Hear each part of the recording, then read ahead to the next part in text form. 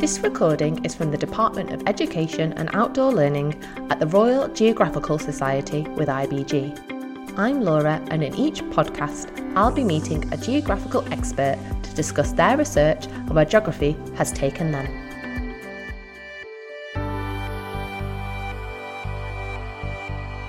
The High Street has always been at the heart of any UK town and city, but over the last decade its significance has declined. As society, technology and retail changes, so too do places and their identity. But how can this be managed? How do you harness the special qualities of a place so that it works for the people who work and live there? In today's podcast, we're joined by Dr. Steve Millington from Manchester Metropolitan University to discuss high street regeneration and place management. We'll find out that changing local high streets involves much more than simply formal place rebranding. Rather, as geographers, understanding how people engage with town centres is essential to their success. Historically, how has place identity been shaped in towns and cities? For example, looking at the role of tourism, industry and heritage to kind of produce images and representations around a particular location. You think about the functions of towns, like for example Sheffield, Sheffield United Football Club, they're called the Blades. Why is that? Because of the steel industry. And it's interesting because there isn't much steel left in Sheffield, but it's still known as a steel town. Manchester, a cotton town. So there's something about that, particularly around industry, but also you think about tourism, places like Chester or Bath, and how that long heritage going back to Georgian times, Victorian times, Roman times is kind of bounded into contemporary identities. And I think for people who come from those towns, it can be a source of civic pride, a sense of collective. There's a community there, even though you might live in a big city, that will kind of bound by that identity. But then that is also a challenge as well, like that, Manchester or Sheffield, those industries have gone, which then, over the 70s and 80s produced images of dereliction, decline. So sometimes those images, if they're not current, they kind of locate a town in the past or a place as declining and can become the basis of negative stereotypes, which then your civic pride and identity begins to unravel a little bit unless that's challenged, because stereotypes are difficult to dispel and can be quite pernicious. You then need to look at particular cases, I think. Take a city like London. What is its identity? It's multiple, contested and constantly changing.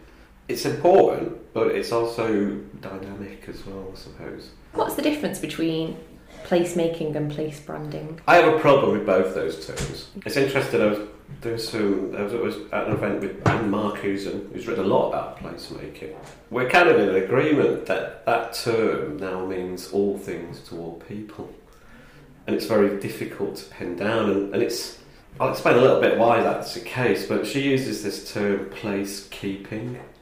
Or we might use the term place gardening to think about, because placemaking now has certain connotations. Geographers have looked at it in different ways, going back to the 60s perhaps, and as a set of everyday practices and how people make places through the places they walk or the way they transform their environment in all sorts of different ways, to customise a place, to tailor it to their own needs.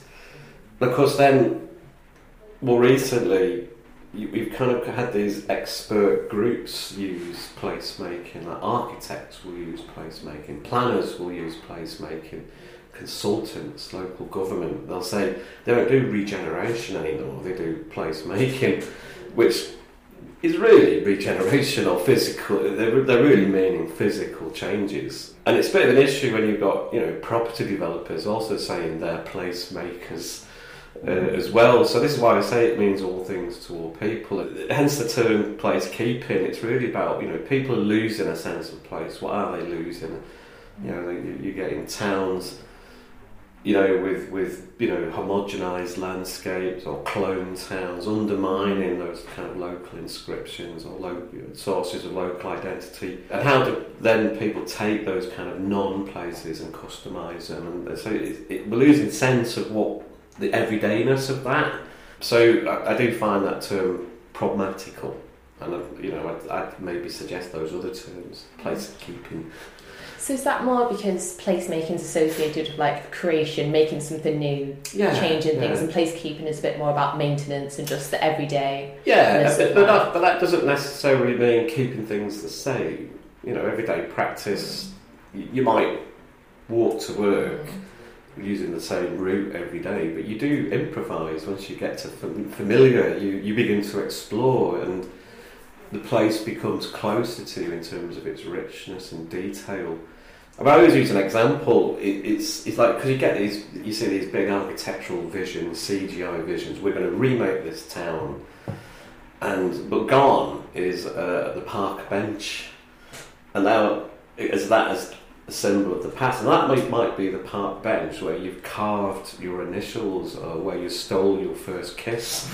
So those kind of, and when you think of it from top down, those kind of minor micro geographies don't mean much, but actually they mean a lot to when you've got an intimate knowledge.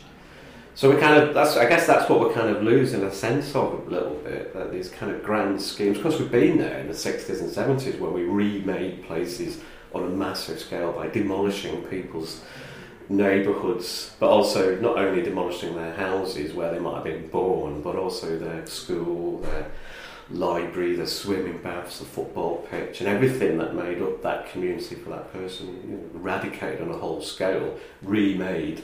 But then again, so it's not about nostalgia. I think it's everyday reiteration and change. So so the places don't stand still, but through collective practice, communities remake a place, and those changes might be incremental, and you don't see them from day to day. But if you went away from, say, your hometown and went back 10 years later, there'd be all sorts of changes. And you speak to your parents, and they'd probably say, "Oh, nothing's changed," but you see all these changes. The other term there, place branding, I also have a particular problem with as well.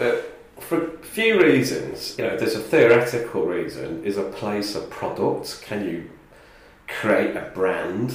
Can you take a town, I don't know, off the top of my head, like Liverpool, and market it and brand it like a can of Coke? Probably not. Because places are complex, they're multiple, they're contested. And whereas Coca-Cola might be able to control all the marketing and communication around their image of their brand, places don't have that control because there's people talk to each other, there's media, there's social media, there's newspapers. So there's multiple channels of communication which undermine any attempt to construct a single set of brand values. And I think the other challenge there, particularly in terms of practice, and also in terms of not being too controversial, that place branding, literature and practice again has become something captured by a narrow range of practitioners who kind of almost got this kind of model or prescription. This is how you brand a place. Insert place name here. Do this, this and this, and hey presto, you've rebranded a place. And of course it never works. It never ever works because of all this complexity of multiple channels of communication. And of course people resist those. If someone said to you, "Oh, we're going to rebrand," so it's said to, like in Liverpool, capital of culture, we're going to rebrand Liverpool as a centre of creativity. Of course, everyone moaned about it, and it was contested, arguably in a very positive way in one sense, but people react, they see through branding quite quickly if they don't subscribe to the brand values. You know what you get when you buy a can of Coke. You don't necessarily know what you're going to get when you consume a place. So there's that whole relation. Can you take a business model and apply it in that context a little bit, but don't expect too much? Do you have any examples of kind of some of the tensions that have been experienced then between different people who appreciate place and live in a place and try to brand a place and make a place? Because obviously part of the research we've been doing on high streets, we've been working directly with local partnerships, with about 10 towns in the first project. And we're now building relationships with other places, and so we're actually going down. We're actually speaking to people, at like local authority level, but then going down into specific neighbourhoods and trying to pull together broad ranges of stakeholder groups, and very broad. I can't name places because I'll get into trouble.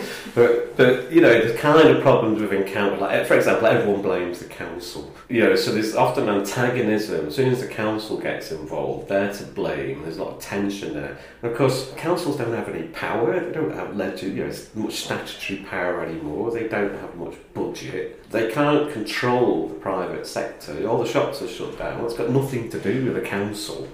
In my community, someone was blaming the council for the post office change. I think, of course, the post office has been privatised and never had anything to do with the council. And they legally can't do anything to open or close the shop. They're private things. Mm-hmm. So there's a set of tensions there, and overcoming that. And obviously, often when we go into places, they've been working in a particular way for a long time. It's like a culture of practice, which can be, not open to change. There's certain dominant people, they're the main voices of that town. So what we've tried to do, and we worked very carefully on the process of negotiation, because we wanted towns who wanted to be fully on board with the project, not just to get cachet out of it. So we identify what we call place champions. And these are often local people. They could be local government, they could be private sector, like a shop owner or a property owner, or it could be someone from the voluntary sector. But someone just cares about that place, who wants to galvanise it, change it, and we've got to find those people, and then they understand place as complex and understand that, we need to get a representative of younger people into this meeting because they've never been included in the traditional voices of the channels of representation. But there's no standard mix. I mean, this is some of the problems with the geography literature is that there's public-private partnerships and they're all the same everywhere. Well, that's not the case. The mix of stakeholders are different. Their intentions are different. We've encountered private property owners who don't care about profit. They just want to see the high street regenerated, not to make money out of it, but to actually because they want the town to recover. So their kind of motivations can be multiple. People are complex, but the mix is different everywhere, I suppose. You've mentioned there the research that you've done with these various stakeholders. Could you tell me a bit more about the wider project that's feeding into? There were basically two projects. One was Economic Social Research Council project, which was a 1-year project where we kind of set up the groundwork for the next stage, and that was a more academic piece of work. And if people want to download the papers, they're all open source and free to access, and we've just published a special issue, 5 papers explaining all that. But basically what we intended to do is to get places, to work with places to make them, and this doesn't seem like rocket science, but it's really difficult, get them to make evidence-based decisions. So to bring our academic expertise into local centres, but not to tell them what to do, it's to give them some tools and knowledge and say, look, this is the scenario, this is how your town is performing, we've done the analysis, you now need to come up with some decisions about what will work. We kind of treat them like students in a way, that we ask them to go away, write an action plan, and we assess it, we mark it, and give them feedback, saying actually you should change this, do this, we advise doing this probably won't work. And it's that kind of, it's what we call engaged scholarship as a model. So it's not just about academics parachuting in, it's actually working in a positive way. But as I say, that laid the groundwork for the second project, which is a much bigger project. It's a £1 million project funded by Innovate, the government's innovation funding. And it's a big partnership, 17 partners. I can't name them all off the top of my head, but the key partner is the Retail Intelligence Specialist Springboard, which, if you've not heard of them, most people will know of them because of the news. Because every month you see these figures on the news, footfall has gone up, gone down, they're the body that collects the data. However, they have the problem, like, towns subscribe to that data and they don't do anything with it. So we've been doing that analysis, helping towns understand how people use their centres on an annual cycle, monthly, weekly, daily. And this data is by the hour. If you ask me, how many people were in Cardiff City Centre on the 17th of March 2014, we could go to the spreadsheet and tell you, at 3 o'clock there was this count, at 4 o'clock there was this count. So it's that level of detail, it's a big data set. So we've tried to make sense of that. And then once we've got data about how towns actually perform, we can then start a process. Well, what do you want to do next? Because what we've found is that the towns have been badly advised. Something I'll talk about in the RGS lecture is the retail hierarchy model is rubbish. We need to just forget about that, because that's not the reality of how people act. It's a theoretical model based on assumptions, a normative set of assumptions.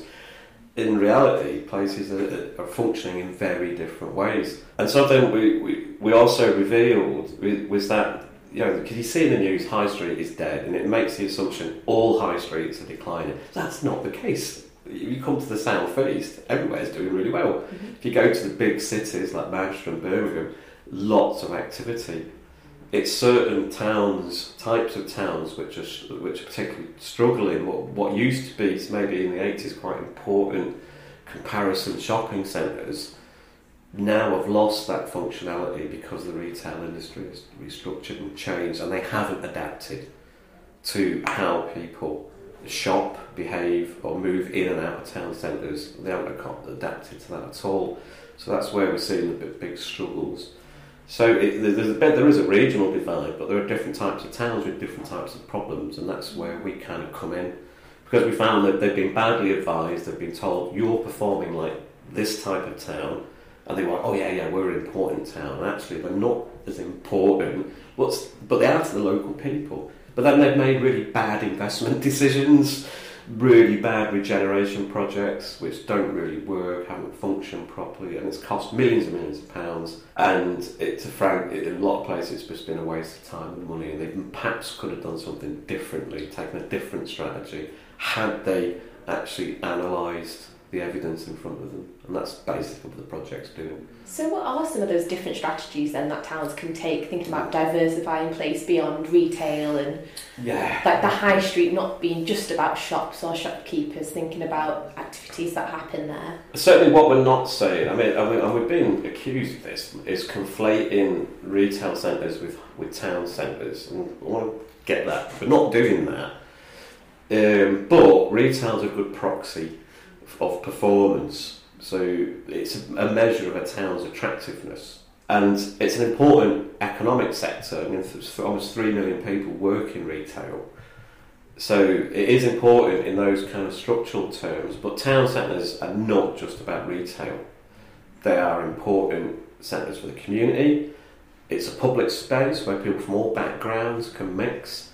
And the way people traditionally use centres is all sorts. They might go shopping, they might meet friends, they might go for something to eat, they might nip to the pub, put a bet on, use the post office, use a transport hub. It's all these kind of linked trips, and there are a few places like that in towns. You don't get that in the privatised space of a shopping mall. It has similarities and mimics a town centre, but isn't a town centre, and doesn't have issues around public access and all that. But if you take the retail away, all those services like libraries, museums, public transport, pubs, cafes, bookmakers, takeaways, their sustainability is brought into question. So that what would that leave us with? We'd leave us with centres with nothing in it, and that's the issue, is what do we fill them with? Because all our analysis and the broader trends suggest we don't need as much retail space. But what do we do with those empty shops is the big challenge going forward. Do we repurpose them? Do we turn them into offices? Do we turn them into houses? Do we open them up to the community in some way? So those are kind of some of the challenges we're facing as we progress with the project, and we work with other towns. But you'd be really surprised how difficult it is to actually adapt private space because it's in private ownership. You need to work with the landowner. We've come across examples of empty shops which have been leased by a major retailer and who've never occupied that space. And which landlord is going to tear up a 20-year contract? They're getting the money. What do they care? It's kind of some of the problems around adapting. Where you think the private sector would be flexible and adaptable, that's often a barrier to change. But then we're looking at other models of adaptability, flexible use of space, temporary activity, festivals, events are really important. We know that a good market is really good. Then there's more structural issues, and I think this kind of reflects decades of really bad planning. Like, we dispersed and decentralised our centres, we surrounded them with ring roads. Maybe a future for town centres is, as you see in the big cities like Manchester, people want to live in the centre because they want to be near, they want to walk to work or walk to facilities. But unless your town centre has those facilities and is walkable and has sufficient accommodation to suit those kind of people, it's going to be difficult, but that would be an ideal strategy, is to go back to some basics in terms of neighbourhood planning. It's like smaller, compact, dense, livable, walkable centres is probably the future for a lot of towns where they're struggling to fill their shops. But they need to start adapting now. Of course, but then there's no prescribed model because, people, the demographic profile of the country is shifting. We're becoming older, so it's not just about responding to what's happening now. It's about thinking, well, actually, in 30 years' time, 70% of people live in our town are going to be over 60. Do we really want lots of nightclubs? I don't know. I mean, maybe for me, I don't know. But then there's things missing. If you wanted to live, you live in the centre of London. You've got lots of shops. You've also got lots of green space. You've got schools, nurseries, doctors. Those are kind of absent. You couldn't bring a family up in many of the city centres or town centres because they don't have those facilities. And there's a big challenge there. City centre living is seen as a kind of panacea, but actually people have a very short life cycle there. They come in, young professional who can afford it, but then 3 years later they have a child and they move out again, and so that's another challenge. And again, affordable properties as well, how you embed that into these kind of models of development. And it's really difficult, as we've found, again talking to practitioners, to build in things like independent retail and diversity. They can't get the funding to build new property unless they've got Costa and Marks and Sparks in the ground floor. So that's a big challenge, structural challenge. Do you have any good case studies or examples of places that are really vibrant, that they've had research done, they've kind of had the opportunities to diversify, like a town centre from zero to hero? Well, not from necessarily zero to hero. And some towns I can't mention for legal reasons. Yeah. But two towns which I'm sure who we've worked with who wouldn't mind me talking about them. One is Ballymena in Northern Ireland. The other one's Altrincham in South West Manchester. Ballymena is a great example. It's quite a vibrant market town, about 20 miles west of Belfast, but they've gone through the kind of problems, high vacancy rates. How can we adapt, change? Yeah. They've written an action plan which was all about developing nighttime economy, and then we showed them their footfall profiles. Now, it's often seen, academics talk about nighttime economy, and consultants say extend the nighttime economy. That's fine, but how do you if you open all your shops and cafes later, how do people get home after 6 o'clock? Is actually a challenge in Ballymena. To develop a nighttime economy, they need to liaise with all the public transport providers to change their timetables, and sometimes that's not possible. It might seem an easy thing to say, get your shops to open later. Well, okay, that might be possible if you've got an independent retailer. If it's Boots or a shopping centre, a shopping centre is a great example. They might have many retailers in there. They've all done budgets for the year. If they open later, that means they've got to take extra staff on, extra stock on. So they will be able to open later in about 18 months' time. It's not that quick. It's not just a question. What was interesting about Ballymena, they've been told they were failing, but actually the footfall profile suggested they were a very successful comparison town, and they should adapt and change their investment strategy and place marketing strategy accordingly, and they did that very thing. And they're doing okay. Altringham's a really good example. If you don't know Altrincham, you might wonder why it's struggling. It's actually, its catchment is one of the wealthiest suburbs of Greater Manchester. It's where the footballers live. But it was really affected by the Trafford Centre. So the kind of mobile ABC shoppers will go to the Trafford Centre, and Altrincham was one of many town centres around Greater Manchester affected by that retail out-town development. And structurally they had problems adapting to that. They had a big department store which closed, but physically was a big barrier. And at one point they had a 20% vacancy rate there, one of the highest in the conurbation. So we've been working with them for a long time, and I'm sure they won't mind me telling me this, but they built this new transport interchange, and Altringham's very well connected, rail, bus, Metrolink, tram, interchange, put a lot of investment into it. But that's where the footfall is now in Altrincham. It's not down the high street, it's actually the transport interchange. Their peak footfall pattern was like 7 till 9 in the morning and 5 till 7 in the evening. And we asked, when did your shops open? 9 till 5. Well, there's no one there. And then there was an issue about the type of shops in the centre there which weren't providing. So people getting off the tram at night, carrying Sainsbury's bags with bags of milk in because they couldn't buy them when they got back. So it's that kind of, it's not rocket science, and I'm not a business person, but it is difficult to adapt and change. But they put in, the private developer there put in a fantastic project, which I've got to mention, which is the Altrincham Market.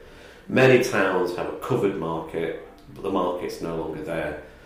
And many towns have either demolished these things, or they've turned them into flats, or they've turned them into some generic shopping mall, and all characters gone. In Altrincham, they've kept the structure, and it's filled it with small food retail outlets. It's become a experience somewhere it's actually given what Altrincham needed, a social space where people can meet, and that's a very traditional function. That is what people wanted, and the success of that development now, it's great for us. It validates our analysis. That was the kind of development we suggested might work. I'm not taking credit for that. But this guy now he wants to replicate that model elsewhere, and I think that's something people might learn from. Broadly, then, do you think geographers are really well equipped to deal with all these issues that you've mentioned? Yeah, I think what's really interesting, right, and it's something that does get me back up at the moment, is no matter who I talk to in whatever discipline, I do work with business school, sociology, in our English department, and then you speak to transport providers, local authorities, planners, consultants, and they're all using the same term, place. And part of me thinks, well, geographers have been doing that for about 150 years. It's one of our core concepts. It's one group of academics or teachers or whatever who know something about place. It's geographers. So it's kind of a bit of me, it's like get off my ground or get out of my place kind of thing. But I'm kind of pleased that people are using that term, because people have come up with, say, like retail strategies. They've not worked because retail can't be managed unless it's managed in a kind of mosaic of things which make up a place. That you can't have, like, it's a place, what we call a place management issue. You can't have a load of shops if there's no road to get to them. What kind of town would it be if there was no lighting? It's that kind of thing. So these things have to be managed holistically, and place is a term which captures the holistic nature of place, its multiple needs and complexities. So theoretically, I think, and geographers can provide a lot there, and also get, can challenge. I think it brings a level of criticality to it. Places aren't kind of, bound by a boundary. They're multi-scalar. you know, what goes on globally affects localities, and there's that kind of local global tension. It's understanding that, you know, places as composites of networks, interscalar flows, mobilities. I think, you know, there's few disciplines which kind of get that, and we've always kind of done it. There's some really practical skills geographers can bring as well, you know, in terms of understanding place-based data, analytics, and also obviously the GIS and spatial modelling, I think, are really important tools. I think the challenge is, you know, I'd love to see community groups being equipped with some geographical analysis skills so they can challenge this planning decisions around green belts or development.